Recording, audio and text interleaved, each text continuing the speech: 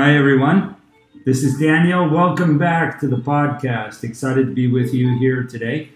And we have an exciting program for you. I've just read a great book by Robert Shiller, who's a Nobel Prize economist from Yale University, called Narrative Economics. And it's all about stories. So our podcast today is about stories. Stories we tell ourselves, stories others tell us. And everything in the life of an entrepreneur is really a story, and it's amazing. You go to investors and you tell them a story.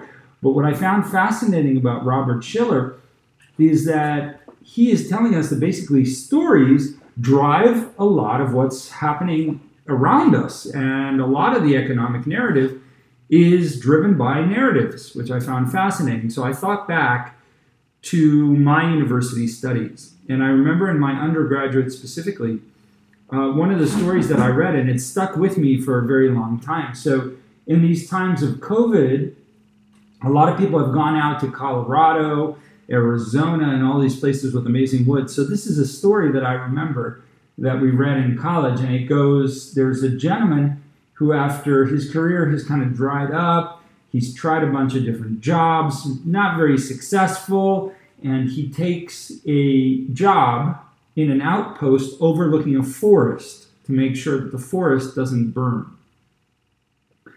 So he's got a wood cabin up in the hills overlooking this gorgeous forest. It's green, it's lush, clean, crisp air, and he can see all of the stars at night. He has this kind of, balcony overlooking the forest. He's got his chair, his armchair. He's got his little, heating stove where he stays warm, and he's making his coffee. Oh my God, it sounds like my dream. Don't we all want to be there right now, or be there sometimes, or just when we're alone on a Saturday morning? We would love to be in a cabin up in the hills overlooking a forest, and he's got this eerie quiet. It's actually a little bit lonely. And then one day he notices, when he's looking out of the outpost, he noticed somebody walking down amongst the forest. So he goes running out of the cabin and rushes down and tries to speak to this gentleman, and he can't find him. And this kind of repeats itself day after day. So he's not really alone there. He's kind of looking the forest, and he sees this, it looks like an elderly gentleman walking throughout the forest. And he can never quite talk to him. He can never quite catch him. And this is like day in, day out. Again, he's gazing at the stars at night, watching the forest throughout the day. And then one day he wakes up, it's I think in the middle of the night or very, very early in the morning, let's say 4 a.m., and the forest is burning. And he just goes crazy. So he rushes down, he's trying to put out the flames, but obviously it's useless, one gentleman against this burning forest. And there's smoke everywhere. He can't breathe. He runs back up, and he just feels like an abject failure, right? His one goal was to protect this gorgeous forest, and he's failed, and he tries to find this gentleman. He tries to communicate with him. He's looking, and then he sees him dancing in the ashes as the forest is burning, and he runs over to him, and the gentleman, doesn't say anything and runs away. And the reason I remember this story till today, and I don't want to tell you how old I am, but I went to college 20 years ago. So this means that I read this 20 or 21 years ago, and I still remember the vivid details. And this was a metaphor to the Israeli-Palestinian conflict. And the gentleman who burned down the forest was a Palestinian. And the gentleman watching the forest is a metaphor to the Israeli army and the Israelis, and the only way the Palestinians had to communicate was via fire. And they tried to communicate in other means, and this was written by a very famous Israeli author who's also a peace activist. And that story stuck with me also because of what it symbolized, what it tried to communicate. And so the reason I told you this whole story is because I agree that the story can be extremely powerful. And in a time where, in the first podcast episode, I talked to you about noise, where we have so much noise around us, what are the stories that stick with us and how powerful that is? And we think in the book, Robert Shiller talks about these narratives are running the day. So we have a narrative around Bitcoin. So he spends a lot of time talking about Bitcoin. And we've seen, for those of you who are following, and it's now the end of December 2020, Bitcoin has been skyrocketing. And now everybody who believes in Bitcoin has been saying, you see, we're at, I don't know what we are at, 24,000 per Bitcoin, 25,000.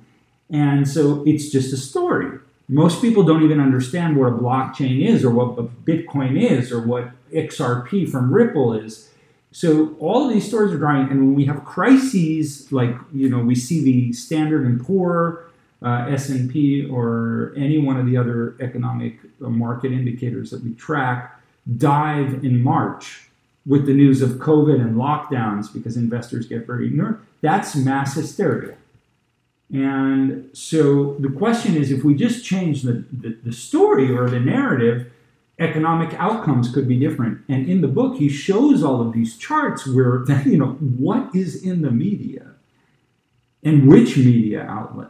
Because as we know, well, at least in the United States, some of the media outlets lean to one side, some of the media outlets lean to the other, but it can actually impact economic decisions that households are making. And I reflect back on the power of these stories. So there are stories that we tell ourselves we have to be very careful. And as an entrepreneur, the stories that you tell your employees, your board of directors, your management team, your investors become extremely crucial. And I remember when I started the company, or when I joined the company as a co-founder in the beginning, my co-founder and I, Sam, spent a lot of time, I would say hours, weeks, months, going through that story and that narrative and being very careful in the sequence of how it is. And I remember I used to send drafts, and then he would leave me WhatsApp voice notes back with all of his comments. And then I would modify, then I would send it back. And I think it's a very iterative process, and it's still going on. And we're constantly altering that narrative and what we're telling investors. And so what I really want you to take away from this chapter is think very carefully about stories and narratives and what those are and what you tell them. What's the story of your company? What's your personal story? What's your narrative? And think about how to draft that. And because that's what people will remember. People will remember stories. And Robert Shiller says this in the book. He said, I can give 1,000 facts. I can give statistics. I can give you numbers. But you're not going to remember them. You are going to remember a story. And how do we tell better stories? And what are those stories? So I think it's about visual stories. And I'm giving a presentation on the 10th of January, so in 2 weeks, to a men's group that I used to be a part of. And I'm giving that presentation on the future of money, digital currencies, blockchain, Bitcoin, future of money, digital money, and everything that I do in my life and everything that I seem to have developed an expertise for. And in developing that presentation, I'm using images and only images, no words on any of the slides, which people find a bit controversial, but I'm telling a story.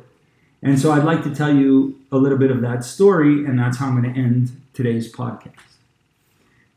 So it's 3:00 in the afternoon, and I'm with the kids in the pool, and it's Miami, it's sunny, and my wife comes over, this is a Sunday, and she says, hey, when is your flight to Europe? And I said, my flight to Europe's at 5 p.m. Why? And she said, because it's 3:30 p.m. And I said, what? So I basically threw the kids over at her, jumped out of the pool, dried myself off with a towel, and went running out to the front of the building. We were visiting friends at another building, and I requested my car from the valet. I gave him an extra tip. It couldn't come fast enough. I got into the car, and I rushed out to the airport, parked the car. Now, you have to remember, I'm full of chlorine. I've been in the pool. I'm kind of a mess. So to get on a transatlantic flight is not the greatest thing in the world. So I go through security. Luckily, I was flying a lot at the time, had special status with the airline, so they took me through my special dedicated line. I go through security. At this point, it's like 4:30. Again, remember the flight's taking off at 5. So I take a quick shower in the airport, I change my clothes and I'm running to the gate, and I realize that I want a cup of coffee and a bottle of water, and I go up to buy them quickly on my way, and I realize I don't have my wallet. So I start patting myself down. I'm looking in my bag, and I said, well, oh my gosh, I don't have my wallet. I have my passport, but I don't have my wallet. And at this point in the background, they're going, final call. We are shutting the doors on the flight to Dublin, Ireland. So I get onto the plane and I sit down and I call my admin I explained to her the situation. I said, look, I don't have my wallet and the plane doors are closed. We're about to take off. And she says, okay, let me quickly do this. Let's call the bank, because I had a corporate card issued by my employer. So we call the bank and I explain the situation. I'm flying to Europe. It's Sunday. And she says, sir, we can get you a replacement card on Friday in London, because I was going from Dublin to London. I said, that's fabulous, but I'm going to be back in Miami by then because I'm flying on Thursday night. I'll be back here Friday morning. Is there anything else you can do? And she said, sorry, there's nothing we can do. And then I called the bank of my personal card. There was nothing they could do either, and we take off. And I'm sitting there on the plane and I'm going, oh my gosh, what am I going to do? I have no cards. I have no cash. Kind of a problem. So I land in Dublin and I step out of the airport and I open my phone and I call an Uber. So everybody knows Uber at this point, and Lyft and Grab and Didi and all the wonderful services. I request my Uber, I get into the car, and then of course I have my card in the cloud, and I request that Uber, and it takes me to the Westin Hotel in downtown Dublin. So I get to the hotel and I walk in and I say, sir, I'm embarrassed to say this. I have my passport, but I've left my wallet in the United States. I have no cards, no cash. So he takes my passport. He looks into the computer and he says, oh, mister, we know you. We've got your information on file. We have your card on file. Everything's fine. No worries. We'll call the bank. So they called the bank in the United States to manually approve that transaction. And he says, good news, we've upgraded your room. And this is unbelievable, but it's a true story. And I go up, I drop my stuff off, and then I said, boy, now I need to eat. So I go down and I'm wandering the streets and I say, hey, there's Starbucks. So I walk into Starbucks. And for those of you who live outside the United States, Starbucks has this app, QR code. It works in Canada, maybe in a few countries in Europe. And I asked the woman, would it work here? And she says, yeah, absolutely. So I got some food of what I was able to get. I had a cup of tea. And I scan my QR code, and my card is charged in the cloud in the US, and I walk out with my stuff.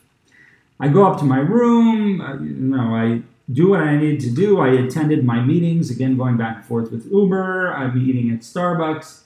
And then I fly from Dublin the next day to London. I arrive in London. I come out in Heathrow, and I use the Heathrow Express, which is a train. And the good news is they have Apple Pay.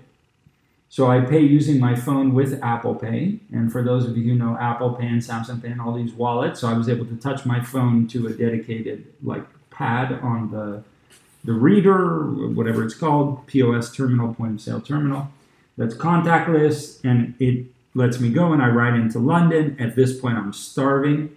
So I find a Tesco. I walk into Tesco, and I see that they have Apple Pay. So I get my fruits and my vegetables. I'm vegan, everybody, so that's pretty much what I eat.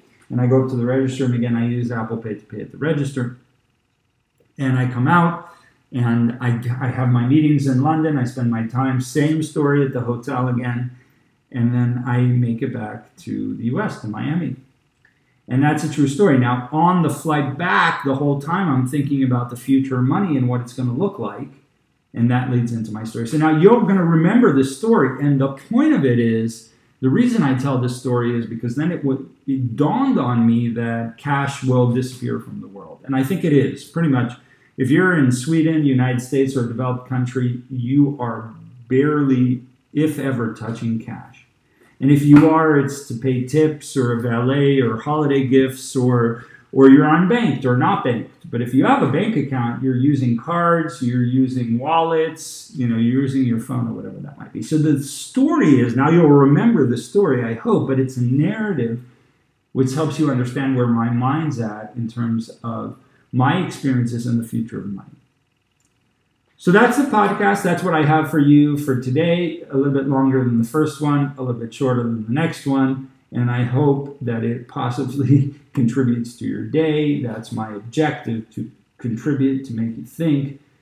And that's Robert Shiller, the Yale economist, on the economic narratives that run the day, the information campaigns, the stories that drive mass hysteria, that drive the markets, that drive economic events. My name is Daniel. I thank you for listening. I hope you have a great day and appreciate you tuning in. Take care, everyone.